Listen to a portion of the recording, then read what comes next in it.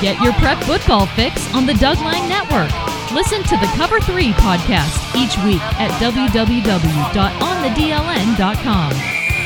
All right, this is Tyler Anderson standing on the field for the Doug Lang Network, standing here with senior running back Alex Mercado. And Alex, this was a game that you guys wanted to get back, obviously. And they used you quite a lot, 29 carries, 189 yards, I believe. How did it feel out there? What was working for you?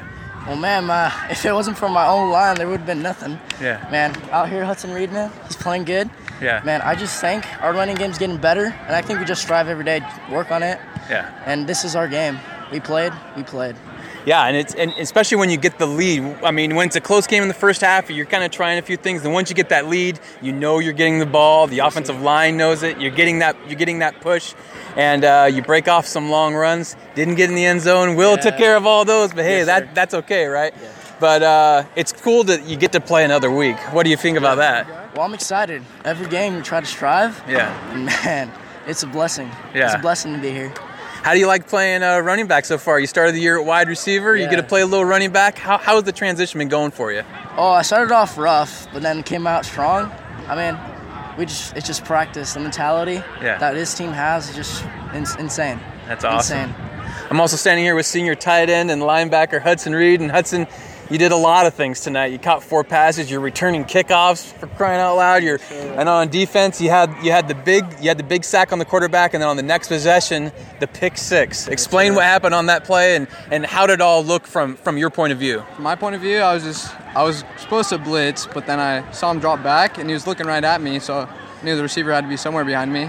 Stuck my hands out, and the ball was right there. It looked like you almost jumped up to maybe tip the pass or something, but it just went right into your hands, and all of a sudden your eyes must have opened wide open. You see all that green. Yes, sir. You've scored a few non-offensive touchdowns this year. I think there was a blocked punt, there was a fumble return, and then an interception. So how does this feel for as a senior? Last year was a year that was a little bit of a struggle, and this year you guys are in the playoffs. How does that feel? It feels amazing. It's like Alex said, it's truly a blessing. And then, of course, getting the win over Mount Lake Terrace, they got you pretty good the last time. What was the biggest difference on how things just felt overall? Physicality. We were prepared mentally, and we just wanted it more. That's that. All right, that's right. And back to you, Doug. This is a couple of seniors that are very happy about their win, and we'll send it back to you. Hi, I'm Doug Lang. Thanks so much for taking the time to listen to the Doug Lang Network. We're happy to present this audio stream and hope you enjoy it. If you're looking for great local sports content like scores, news stories, photos, interviews, blogs, videos, and more, then check us out online at www.onthedln.com. It's the online home of the Doug Lang Network, complete with social media links to Facebook, Instagram, and Twitter. Local voice, local teams, local roots. The Doug Lang Network, online at onthedln.com.